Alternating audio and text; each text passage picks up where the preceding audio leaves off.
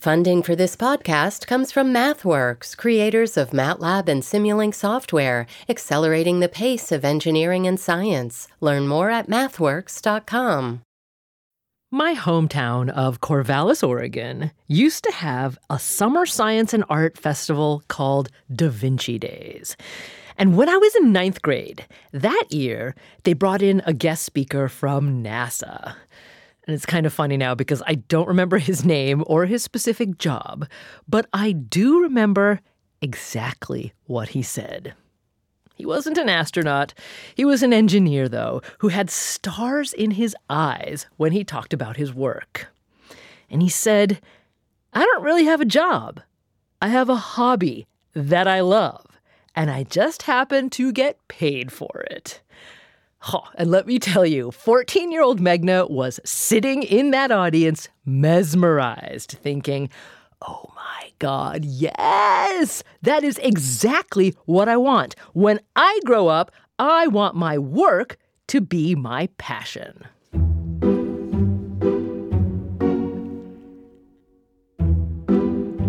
This is On Point. I'm Meghna Chakrabarti. And alas, I did not become an astronaut or a career engineer. But that message about finding your passion in your work really stuck. It's one I'd been hearing for virtually all my life. And maybe your life too. In fact, in the past 50 years, the exhortation to find your dream job has thoroughly permeated how Americans talk about and believe they're supposed to think about working life. It's plastered on coffee mugs, office plaques, in job postings, in high school and college counseling sessions, and in books. So many books, where occurrence of the phrase dream job has grown more than 10,000%. In 2005, Apple co-founder Steve Jobs crystallized the message in his commencement address to the graduates of Stanford University. "I'm convinced that the only thing that kept me going was that I loved what I did. You've got to find what you love, and that is as true for work as it is for your lovers. Your work is going to fill a large part of your life, and the only way to be truly satisfied is to do what you believe is great work. And the only way to do great work is to love what you do." More than 42 million people have since watched that speech online. But dreams don't always manifest in reality, do they? So what happens when your very identity, how you define yourself, is imbued with the pursuit of that passion, that dream job? It felt like such a weighty decision, not because I was trying to set myself up for financial security or anything pragmatic like that, but it was just this pressure. Find your passion. Find this thing that is going to be the identity that rules who you are. Anna Jean Worth lives in Pittsburgh, Pennsylvania. When it came time to pick a major in college, she'd always loved science, so she chose chemistry, and even went on to get her PhD in it. And I remember in grad school, the crushing expectations for the amount of effort and passion that you put into your time in the lab. I mean, 12, 14-hour days, at least 6, often 7 days a week. But if you weren't so motivated that this was everything you did, and it was just the vast majority of your time and your identity, you were less than. You were a failure. You weren't serious, perhaps lazy. You were not the ideal in that world. Now, Anna liked what she did, but it was her job. It was what she did to pay the bills. And she didn't want that to be all she did or all she was. It was hard for me to accept that I did not feel that kind of passion for that kind of work. I didn't want to be in the lab for, much more than 10 or 12 hours a day. I craved hobbies. I craved other things. And it made me feel like a failure, like I had failed to find my true vocation. And it sent me into something of a panic, because what is my life if I haven't found my true vocation? Anna struggled with that feeling for many years. But today, at 35 years old, she says she has finally come to peace with it. She's no longer in science, Instead, she's the associate director of the Air Force's Research Management Program at the RAND Group, where she does things like study how much it would cost to make changes in the F-35A aircraft maintenance plan. More importantly, Anna says she has a family of her own, a rich social life, and hobbies, and those are the things that give her life meaning. I'm really okay with the fact that my job is a job that I find interesting. It's part of my social life. I love my colleagues, but it is certainly not who I am. I'm so much more than that job. That's Anna Jean Worth, an On Point listener in Pittsburgh. Well, I wanted to start with Anna's story because it is one of many you told us, prompted by the recent book written by today's guest. The book is called The Good Enough Job, and it's by Simone Stolzoff, and he joins us from San Francisco. Simone, welcome to On Point. Meghna, thanks for having me. Now, I wonder, Simone, if you could first tell us what in Anna's story in particular resonated with you as you heard it.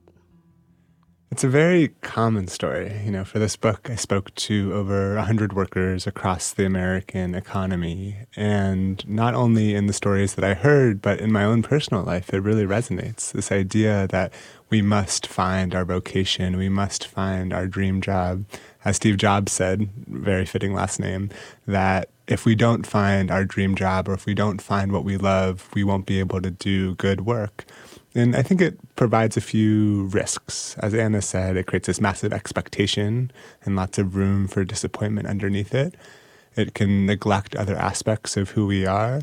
And the third, as many Americans have learned recently, if your job is your sole source of identity or meaning and you lose your job, it can send you for an existential loop. Well, I think it's pretty commonly understood that a part of how Americans view themselves has always been kind of bound up in that Protestant work ethic, right? And you write about how specifically, Calvinism.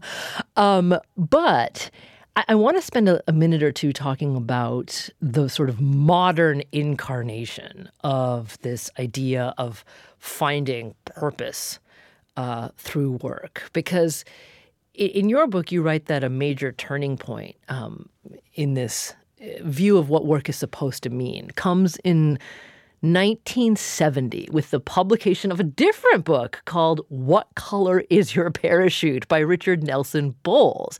Now, Simone, I actually dug up a really early version, an early edition of that book, and there's a chapter in it called What Skills Do You Most Enjoy Using?, where Bowles writes, there's a vast world of work out there where people live for the weekends, essentially, because they're bored during the week, and on the weekend they can go do what they really want to do. And then he writes, the world does not need more such poor souls. The world needs people who feel true enthusiasm for their work. You can choose to see it as fun, an exploration of the inner world of yourself as a means of gaining more of a sense of control over your life and of your destiny under God. So what is it about the world of work in America in the 1960s, the late 60s, that made Bowles' message both revolutionary and so resonant at the time? Yeah, thinking from today's perspective, you might think that the idea that we should look to work as a reflection of ourselves, as a means of self-actualization, is self-evident. But it wasn't the case. Coming out of World War II, we had a very different economy. Work was very much framed as something that you do to be a productive member of society, or maybe to be able to care for your family or take care of your material livelihood. And then Bowles comes out with this book where this has a relatively revolutionary idea that work can be a reflection of your passion. Not only can it be, but it ought to be. And so you see, sparing from this moment in the 70s, paired with the decline of some of the other sources of meaning and identity in Americans' lives, things like organized religion and neighborhood and community groups, this explosion of people looking to work as their primary means of self-actualization. And as I argue in the book, that isn't necessarily an expectation that our jobs are designed to bear. Do you know what's really interesting, though? Once I started reading, I had never read What Color Is Your Parachute before yesterday. And so once I started reading it, I had a bit of trouble putting it down because Bowles actually, when you read deeply into it and you get to especially the appendix, he actually openly equates secular work with religiosity, right? There's an entire part of the appendix called How to Find Your Mission in Life.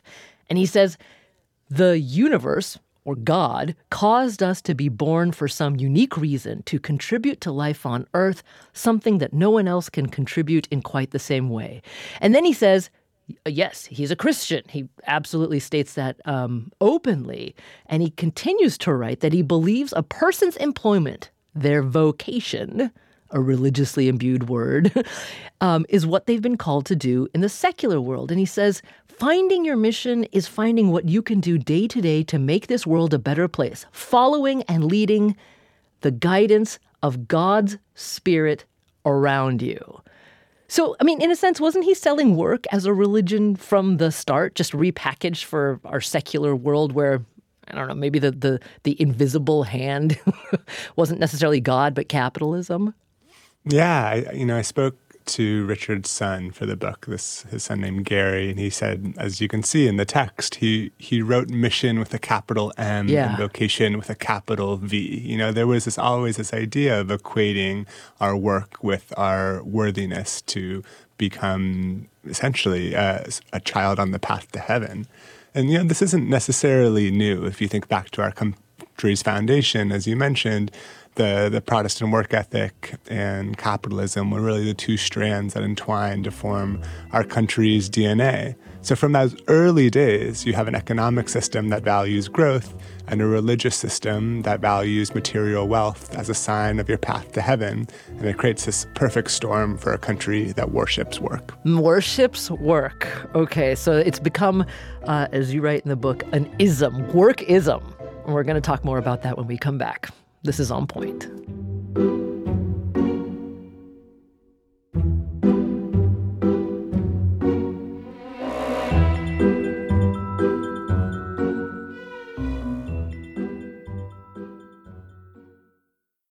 Support for the On Point podcast comes from Indeed. We're driven by the search for better, but when it comes to hiring, the best way to search for a candidate isn't to search at all. Don't search, match with Indeed. Ditch the busy work and use Indeed for scheduling, screening, and messaging so you can connect with candidates faster.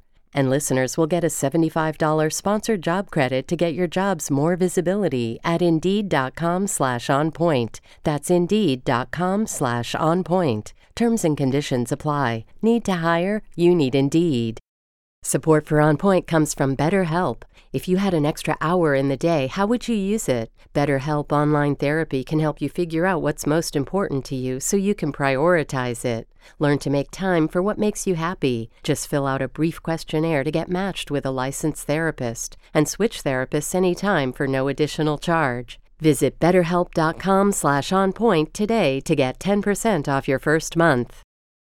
This is On Point. I'm Meghna Chakrabarti, and Simone Stolzoff joins us today. He's author of the new book, The Good Enough Job. And Simone, we got a lot of response from listeners when we asked them if they find their identity, their life's meaning in their work. And first of all, the jobs ran the gamut, and so did the responses. For example, here's Tammy Fry from Portland, Oregon. She's a teacher. I love my job. My job is my passion. My job is my identity. And that is one of the biggest problems we have with education in the United States. Teachers are underpaid and not respected, but they keep doing what they do because they love it. There is no way that anyone stays in education if it's not their passion, because the work environment is just not conducive to staying. So much is said in that one sigh. And here's Stacy from Charlotte, North Carolina, another teacher. When I go back into the classroom, I find my happiest being. So it is my dream job. One of the things that ends up happening, however, is for people, especially for people who are teachers, if it is not their dream job, the students suffer. So for some things, you really do need someone who feels like it's their dream. And here's Matthew Vinson from Long Beach, California. Not a teacher, I think, but he had some strong feelings about America's work-centric culture. I am one who definitely finds meaning outside of the workplace. I've seen plenty of people who seek that meaning in the workplace, but they're not doing anything very meaningful. I think, especially in American culture, too many people get so caught up with their work life that they forget what else is really important. We're going to hear from a lot more listeners as we travel through this hour. But Simone, in your book, you point out that in the 1960s, there was a poll that found that 6% of people thought meaningful work was important to their success. And just 20 years later, so roughly 1982, that number jumped to 49%. And today, 9 out of 10 people are willing to earn less money to do what they believe is more meaningful work. Now, journalist Derek Thompson crafted this phrase called workism. It seems like we're pretty well embedded in a world of workism. How would you define what that is? Yeah, so workism is the idea of treating work akin to a religious identity. So not just looking to work for a paycheck, but also for a sense of meaning, purpose, community, and transcendence. And as Thompson and I both argue, this is an expectation that puts a lot of pressure on our jobs to deliver something that they aren't necessarily designed to deliver. Not designed to deliver. Okay, so we're going to come back to that in a second because I think, sometimes I feel a little bit odd when we're talking about the lives of other people regarding a subject that both me and my guest are actually also living, right? Because we're working. So a little transparency, I think, is in order. Have you, Simone, found yourself ever pulled into the pews of the Church of Workism? Yeah, undoubtedly so. The cliche is that you write the book that you need to read. And I think I've spent my entire life looking for a vocational soulmate. I've wanted to be a lawyer and a diplomat and a shortstop for the San Francisco Giants. And I think all of these things were in an effort to have a good answer to the question, what do you want to be when you grow up? Or what do you do, the canonical piece of American small talk. And so I think in many ways I spent my 20s playing Goldilocks with different careers, looking for that perfect job. But as some of the listeners just spoke to, when we are expecting our jobs to be perfect or when we are treating our jobs as our sole source of identity and meaning, it can set the conditions for exploitation. It can be all well and good until meaning and identity become stand-ins for fair pay or fair protections or workplace or job security. Yeah, I'm glad you said that because I think there's a difference between seeking the perfect job and finding your identity in that job. Because I think people who are seeking true meaning, their true identity might actually tolerate some imperfections in that work, don't you think? Totally. Yeah. And I don't think it has to be an either or thing. I don't think there's anything wrong with identifying with your work or treating it as a source of meaning in your life. But I think it becomes problematic when it is the sole source of identity or the sole source of meaning in your life. And the research backs this up. It shows that people who have what researchers call greater self-complexity, people who have invested in different parts of who they are, tend to be more resilient in the face of adversity. This makes sense. If you're sort of rising and falling based on your professional accomplishments and you have a bad day at the office or your boss says something disparaging, it can very easily spill over into all the other facets of your life. Yeah. Now I'm waiting for you, Simone, to say, Meghna, are you going to be a little transparent too? Do you want me to share with you my story of how I viewed my work? Yeah, I think it's especially true for people in our profession, journalists, where our name and our work tend to be one and the same. And so, yeah, please, how have you wrestled with this over the course of your career? I don't want to make this about myself, but again, I want to be transparent to listeners. Well, first of all, I never thought I'd be a journalist growing up. But as I said at the top of the show, I grew up in a family and in a culture where we weren't just in the pews in the Church of Workism. We were I was in the choir, okay? I absolutely believed for a long time that no matter what I did, I was going to find the thing that I loved the most. And falling short of finding that thing that I loved the most meant I wasn't in the right job, right? That's the key thing. And I said I didn't become an astronaut, unfortunately. But I absolutely, once I landed in journalism, found my identity in journalism, 100%. Like it was in everything that as I defined myself as. And my life outside of work was pretty withered. That changed, though, for me when I had kids, because I suddenly realized that seeking my identity in work was actually somewhat narcissistic. It was pretty solipsistic. I was expecting work to give me meaning as a person. And when I had children, I realized, oh my God, my duty on this planet now is to provide health, well-being, and setting up my children to find meaning in their lives somehow. So it became less solipsistic and more directed towards others. But it took parenthood to do that for me. And before that, I was absolutely seeking that in my work. So I guess that leads me to the question of what are the consequences for someone when the thing that they had invested their identity in work is taken away from them, because ultimately it is transactional and, your boss is not your pastor, right? They can actually fire you.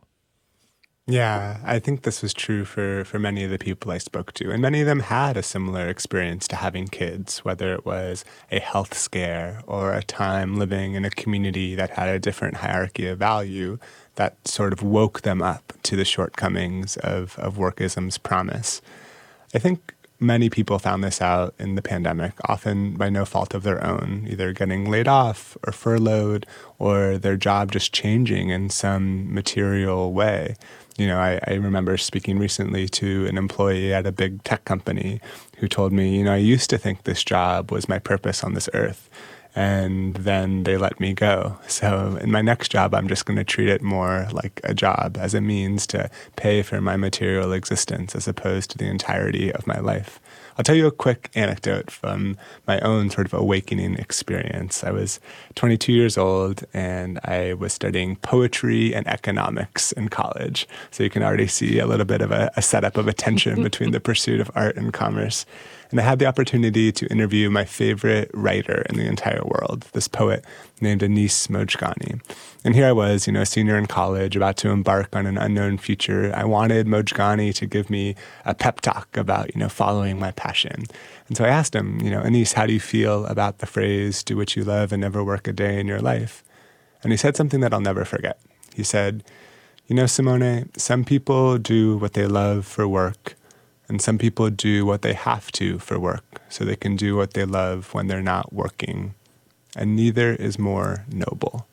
I think that last part is key. We live in a society that loves to revere the astronaut or the journalist or the painter, people whose identities and their jobs neatly align. And here was my professional idol, a professional poet, no less, telling me that maybe it's okay to have a day job.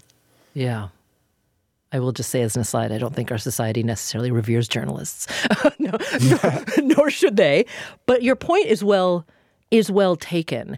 And let's pursue that a little bit more, because I want to just say that, and you acknowledge this fully in the book, that when it comes to pursuing that dream job or sinking your identity into your work, it may be a luxury or a privilege of white-collar workers, right? Yeah, even the question, what do I want to do, is a question that necessitates a certain level of privilege to be able to ask.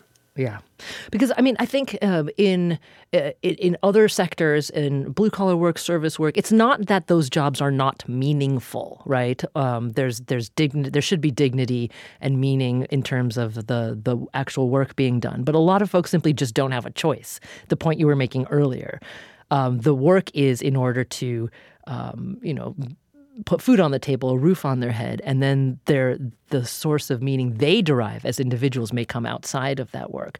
I wanted to just emphasize that because I didn't want to get too lost in the tunnel vision of white-collar jobs. But in terms of what happens when you lose a job where you found your identity, let's listen to the story that Sarah Fox of Dayton, Ohio told us. She was a self-defense instructor for 10 years, but she had to stop doing that job and started work in a completely different field where she really struggled. I identified a lot with being a Krav Maga instructor. And not only did I identify with it, but everyone around me identified with it. And that changed, obviously, when I when I had to leave that industry for a variety of reasons, it was a loss in identity that I've since had to deal with as I now have transitioned into being a social worker. I've noticed that having a passion for that job and what that was like living with that and living with that passion that I was able to express and then having to change into a social work job, which I enjoy, but I certainly don't identify with as much, and I look at it as transactional. This is what I do to make a living now. That's Sarah Fox in Dayton, Ohio. Now, Simone, you actually you follow some people very closely in your book, The Good Enough Job, as they go through these transitions in life about where they're finding their personal identity. Can you just briefly tell us the story of Divya Singh? Yeah, so Divya sort of represents the pinnacle of chasing one's passion. She was a culinary school graduate and then moved across the country to work at a 3 Michelin star restaurant, one of those jobs that your identity and your job can become one and the same.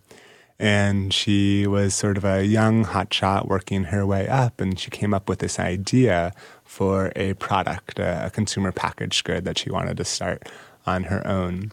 And she approached the celebrity executive chef in the restaurant, and he said, this is a great idea. Why don't we partner on this? Why don't we go into business together? And so the two grew the company over time. Divya was running the day-to-day, and the celebrity chef was sort of the figurehead and helped with PR and making connections. And Divya poured her entire self into this job, into growing this business. And the product launched to great fanfare. It grew into a multi-million-dollar company. But then Divya came to a head and thought, wow, I've poured my entire life into this job. I need to take a step back. So she decided to take a step back, and it was only in that moment where her business partner, who she thought was akin to a family member, someone that was really looking out for her best interest, screwed her over. And I won't ruin the ending of the chapter, but it just shows the risks if we overinvest or expect a job to give us more than it's capable of delivering. Yeah, I mean, it can bring at least temporary, financial, spiritual ruin. I think that's the more important lesson you're trying to teach us here. Now, you had said something a little bit earlier that, and it's also in the book, that had really caught my attention, and that is things are changing, right? I'm just going to hazard a guess that maybe 10 or 15 years ago, perhaps a book like yours that's advancing the idea of a good enough job would have a little difficulty finding publication. But now, not just because of the pandemic, but I would say over the past many years because of the deepening inequities in the economy and the fact that people can no longer tolerate not getting paid adequately even for work they love. And so much more, many more financial responsibilities are being put on individuals that being paid less or working in a toxic environment is simply just not adequate anymore. I mean, do you feel that there's a kind of drift away from the core message that we've had for half a century of seeking your identity at work? Yeah, I think the pendulum swings both ways. And maybe the early aughts and the 2010s were represented by this promise of self-actualizing work. We had the birth of entrepreneurship and startup culture really finding its legs, and girl bossing, and all of these messages like Steve Jobs' message that the way to do great work is to do what you love. And now I think we're seeing a pushback. There's this recent op-ed that I wrote about this concept that was termed vocational awe. It was coined by this librarian named Fobazi Itar. And the idea is that in certain lines of work, particularly creative, prestigious, or mission-driven industries, there's this perceived righteousness of the industry as a whole, similar to what we heard earlier from some of the teachers that called in. And this perceived righteousness, this halo effect, can obscure a lot of the injustices that exist in these different industries. We're seeing this right now with the writer strike in Hollywood, where often when you treat the privilege of being able to do the work as a form of compensation in and of itself, it can cover up workers getting less than they deserve. And so I think that's the problem that is being brought to light by so many workers that are feeling empowered across the country. Yeah. Is the idea that, yes, maybe I do love my job, maybe I treat it as a source of meaning, but that isn't enough to not pay me what I deserve. Yeah, no, completely. The economic realities are hitting hard. And also, even underneath that, there's that phrase, like you may love your job, but your job won't love you back, because it's still just like a fundamentally transactional experience. It's not family, it's not church, it's not your community, where money isn't the basis upon which the interactions are happening. So with that in mind, when we come back, Simone, I want to talk a lot about the idea that's in the title of your book, the good enough job. What that is, why we might seek it, and how that might change how we seek our identities. So hang on for just a minute. This is On Point.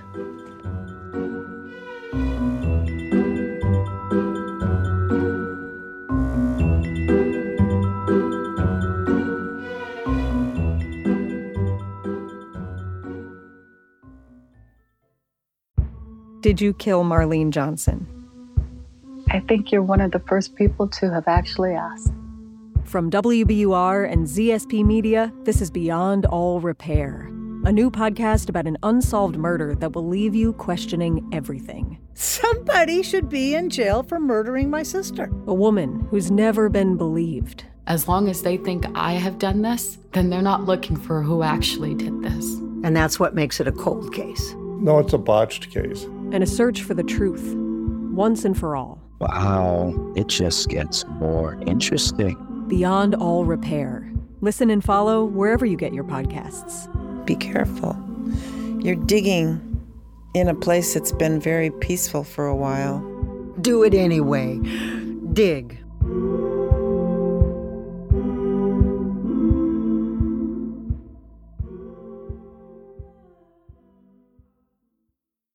The world's clean energy future relies on ancient elements still in the ground. Without mining, there will not be a clean energy transition. But pulling them out of the ground comes at an environmental and human cost. Mining is intrusive, but the results are the building blocks for products that we use every single day. I'm Meghna Chakrabarti. Join me for Elements of Energy, Mining for a Green Future. 5 consecutive episodes right here, so make sure you're following this podcast.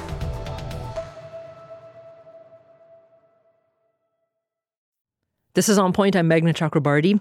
Just a little note about something we're working on for next week. We're going to be talking about the ongoing shortage of medications for ADHD.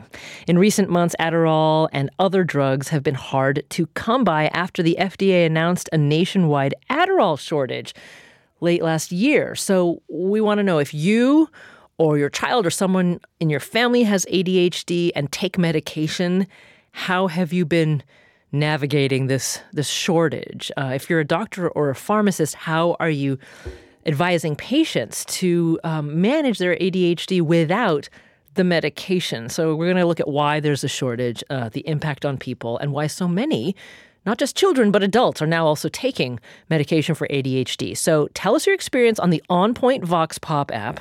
If you don't already have it, go to where you get your apps and look for On Point Vox Pop. Or you can leave us a voicemail at 617-353-0683.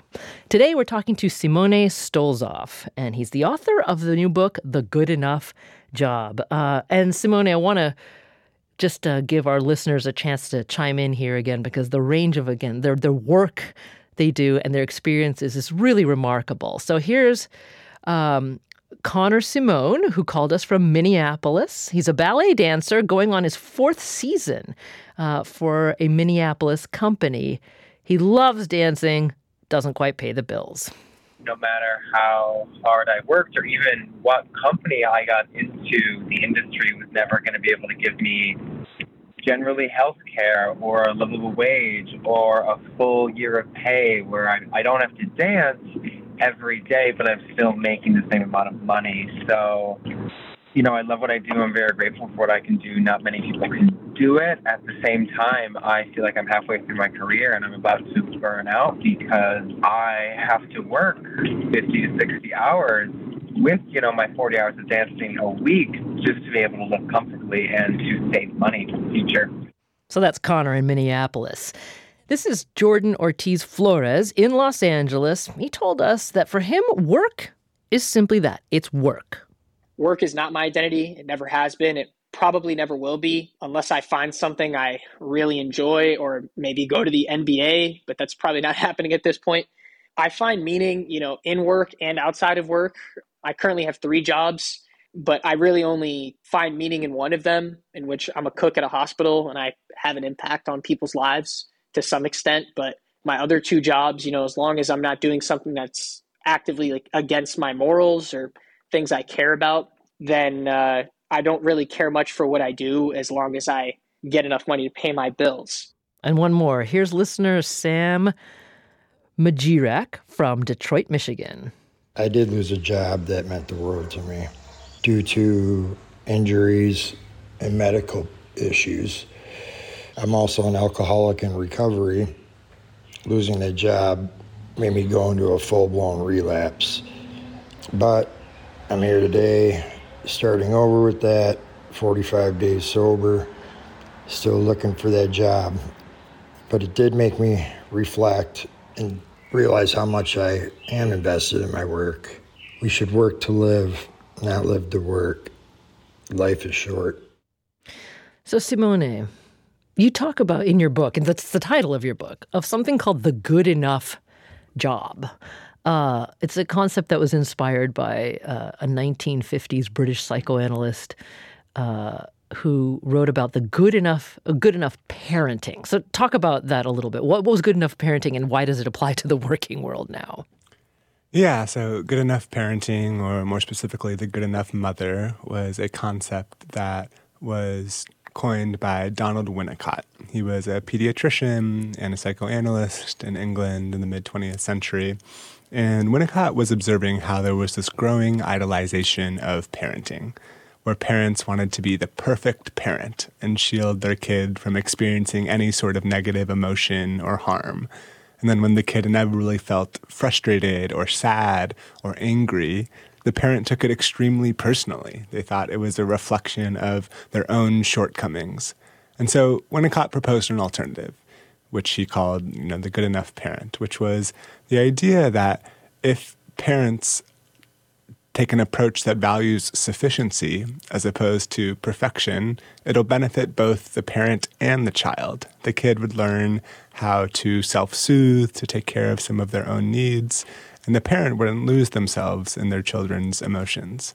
So obviously I'm making a direct parallel to the working world and the ways in which we have idolized work. And so many of us are looking for that dream or perfect job, but maybe an approach that values sufficiency as opposed to perfection will make us more fulfilled in the long run.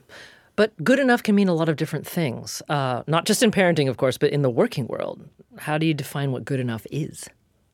Well, my favorite thing about the framework is that it's subjective. So you get to define what good enough means to you. For one person, it might be a job that pays a certain wage that allows them to live in a place like Boston or New York City. For someone else, it might be a job in a certain industry or with a certain job title. And for a third person, it might be a job that gets off at a certain hour so they can pick up their kids from elementary school each day. But whatever your definition of good enough is, I hope you recognize when you have it, because then you can convert some of that energy that you might be spending wondering if there's something better out there or whether this is the truest form of your calling into your life outside of work, the acknowledgement that your job is part of, but not the entirety of who you are.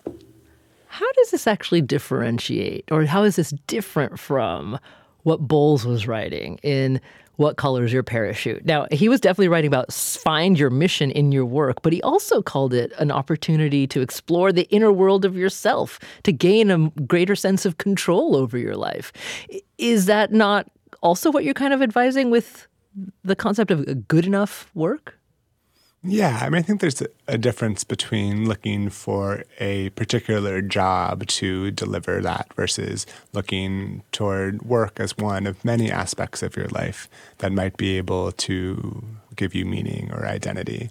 I think about what the value is in having a stable foundation.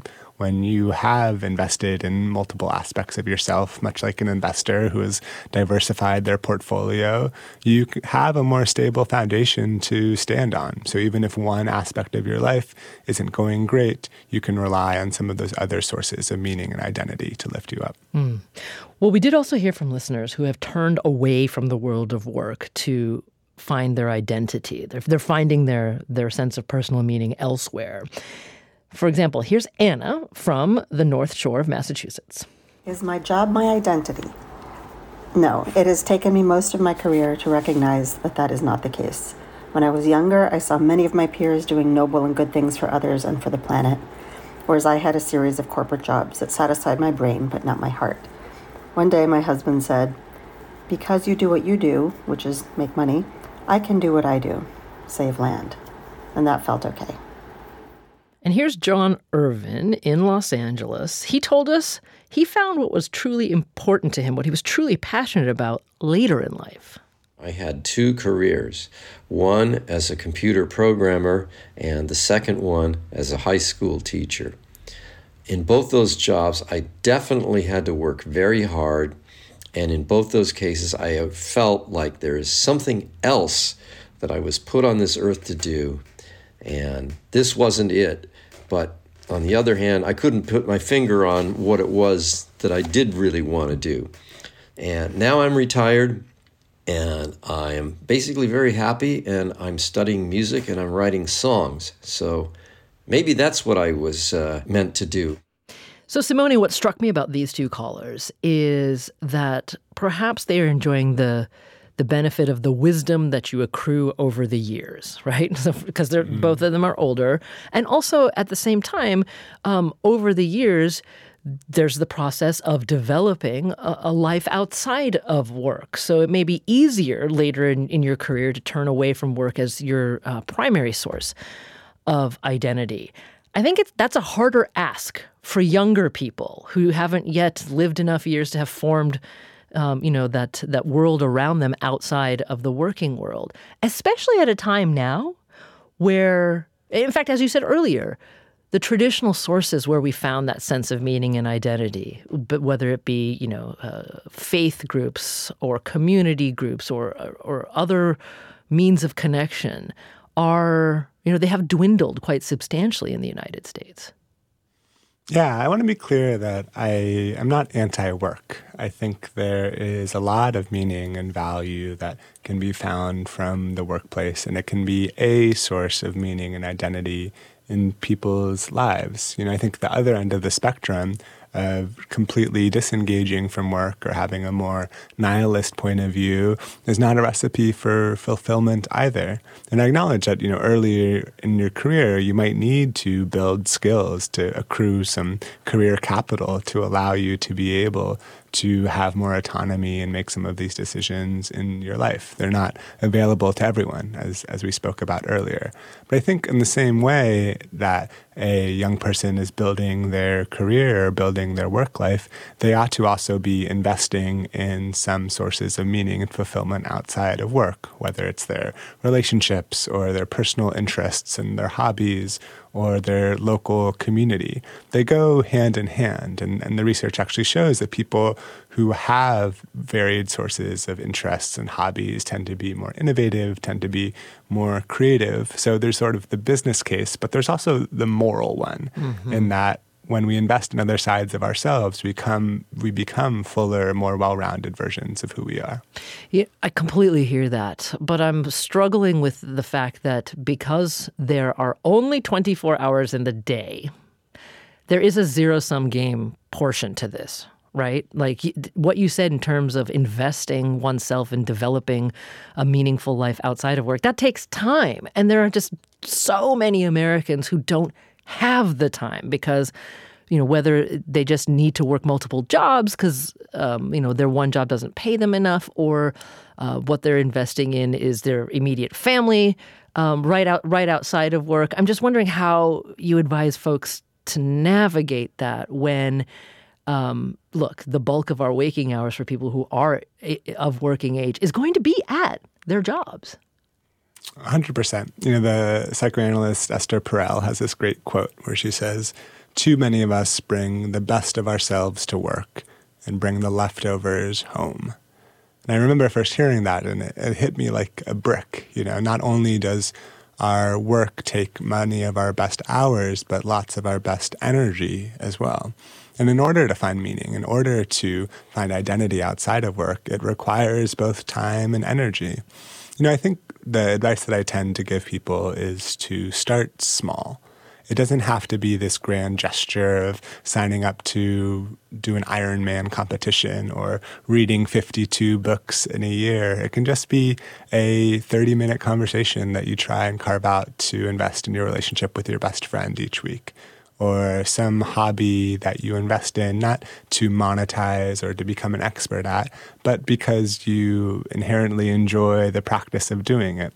Finding these little pockets of our weeks, of our days, doesn't have to be at the expense of doing great work or dedicating ourselves to our work lives. It just shows that there are other aspects of our lives as well. There's something you said a little earlier that I want to return to briefly, because you had said that the pandemic showed us that, in fact, just a very small amount of guaranteed regular income was enough to provide people the breathing space they needed to look for, to leave work that wasn't satisfying and look for work that was, I would say, that treated them better or seek meaning elsewhere, right, outside of their jobs. That makes me wonder, the pandemic era payments, that's behind us. But there are places that are experimenting with universal basic income. Is that a stretch? No, I think one of the reasons why our relationship to work is so fraught here in the United States is because the consequences of losing work are so dire. When, for example, we tie our healthcare to our employment, or if you're an immigrant, your ability to stay in this country is often contingent on your employment status.